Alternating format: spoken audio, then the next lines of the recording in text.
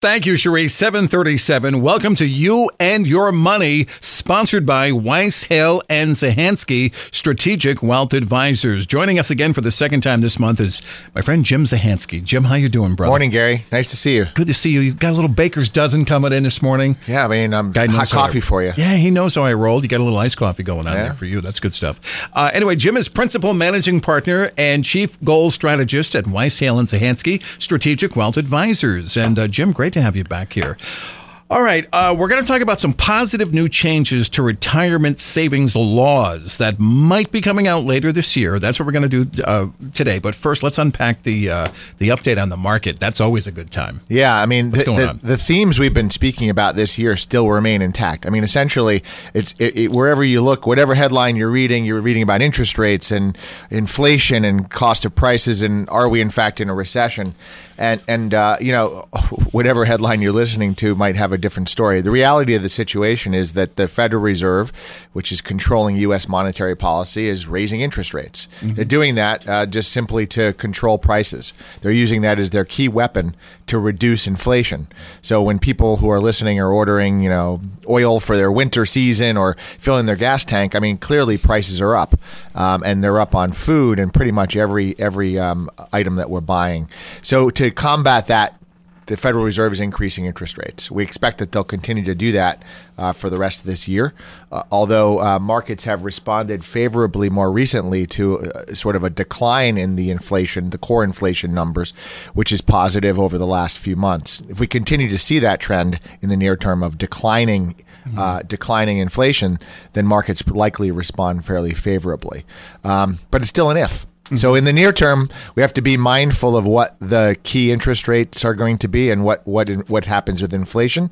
But over the long term, I mean, our view is that we get back to sort of normal inflation. The Fed goal is around 2% per year. It's going to take some time to get there, and then we sort of see a slower growth trajectory as well. But that's sort of what we're thinking for the longer term in markets, and that's how we think about them. Okay, we have. Thank you for the market update. Again, it's always interesting, and better you than me. All right, so we've got some changes to laws regarding investment retirement savings that obviously could be beneficial to many of us. But before we get into that, give us a little background on where the proposed changes are coming from. What are we talking about here? Yeah, I mean, so obviously the pinnacle of people who do what we do in our world is to help people retire someday, right? Whatever goals they want to do, whatever live well, we call it. And the reality is that some may remember back in 2019, there was a legislation passed called the Secure Act, now the Secure Act 1.0. This essentially allowed some of the listeners, all the listeners, anyone who is getting retirement savings to save a little bit differently or to take distributions differently than they were. And now what Congress and the Senate are looking at is what they're calling Secure 2.0.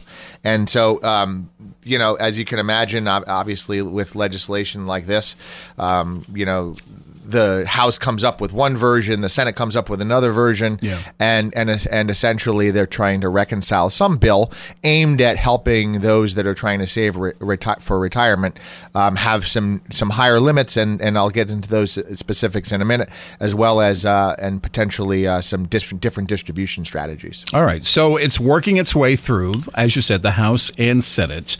But what are some of the major proposals in Secure 2.0? What are we talking here? Yeah, I mean, we'll sort of unpack this in three steps. The first one is around those that, you know, if you're already retired, so someone who's sort of retired, maybe late 60s, early 70s, and you've saved in an IRA or a 401k or a 403b, at some point you're required to take what's called the required minimum distribution. Yep. You have to pay some taxes on this. Yep. The Secure 1.0 Act, which was passed in 2019, raised that limit to age 72. So you started taking these at age 72.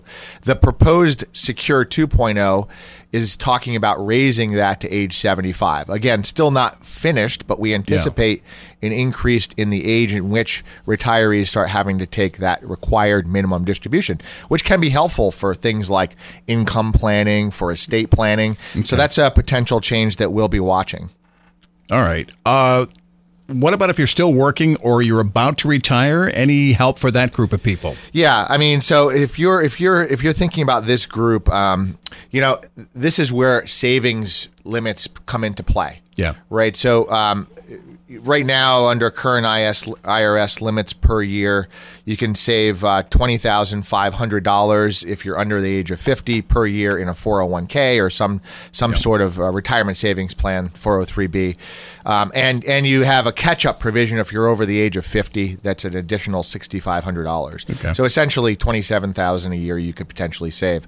What the current Secure 2.0 legislation is proposing is that the catch-up provision for those over the age of 50 increases from $6,500 a year to $10,000 per year. So it just raises the limits, which, folks that are trying to save for retirement, particularly in those years in the 50s and 60s before you actually do retire, trying to increase those limits every year is a really good strategy, and this could be helpful. What about younger people? They're just starting to save. They have a couple of decades ahead of them of saving. Anything for them? Yeah, this is an interesting one because obviously more and more people are going to college, and then they're getting into their first job with a lot of student loan debt. Yeah. So one of the things that this bill ponders is, in fact, while students are still paying off loans, it enables the employer to make contributions to the retirement program for that particular employer. So the student could, in effect, not contribute to the 401k, but still have the company do it while the student pays off, or while the new employee, which was a student, pays off the student loan. So that is really aimed at trying to help the student balance the student loan debt while they enter the workforce and still start to save for retirement very young, so they have the time value of money behind them. Okay. Any other proposals to benefit those who have yet to retire?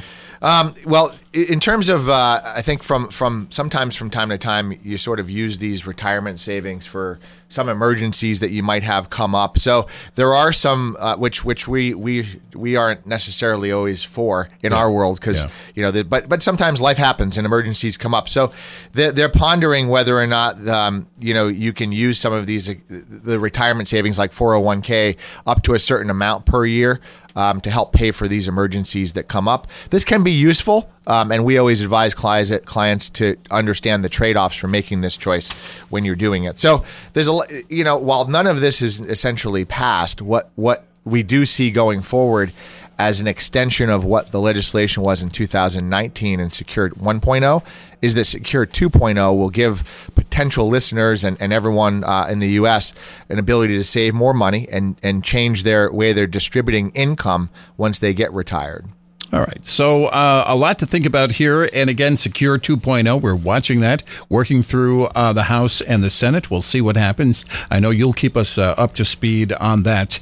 And, there's always variables. There's always new things to think about. That's why we need guys like you, right? Yeah, well, we have to navigate this because one of the challenges for all of us as we get older is where do you get income from when you retire, right? Yeah. We work our whole lives. Did you save enough? You have Social Security, but, what else is helping with that? So retirement savings plans that you have at your employer or through financial institutions like individual retirement accounts are really, really important. How do we reach out if we need a little bit of help on this? Yeah, you can always look at our awesome website at whzwealth.com. We have some really good tidbits on how to manage your finances and there's obviously podcasts and videos and things of items we're looking at as financial advisors. So whzwealth.com, or you can call our office at 860-928-2341. And you can go in person, you can Zoom, whatever you want to do, right? Yeah, I mean, we try to meet with clients however right now we're working with clients in 35 different states. So we do, in fact, Zoom, and that's awesome. We meet with them live, whatever they want to do. All right, sounds good. Weiss Hallen Zahansky Strategic Wealth Advisors offer securities and advisory services through Commonwealth Financial Network, member FINRA SIPC, a registered investment advisor. Fixed insurance products and services offered through CES Insurance Agency. They practice at 697 Pomfret Street, Pomfret Center, Connecticut. Again, the number 860-928-2341. Weiss Hallen Zahansky Strategic Wealth Advisors do not provide legal or tax advice. The tenured financial services team strives to support clients in achieving their financial life goals. For more information regarding wealth management and customized financial planning with Weiss, Hale, and Zahansky Strategic Wealth Advisors, go to whzwealth.com.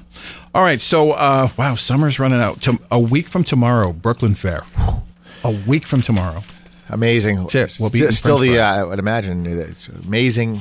Oldest agricultural fair in the U.S., isn't it? Yeah, incredible. Hopefully there's be some good country singers, and always a good time to get into fair season. That and that dog bowl of French fries. Gotta love it. You can't beat Ray's fries. Do you use vinegar or ketchup, Gary? Both. Vinegar, ketchup, and a little bit of salt, but not much.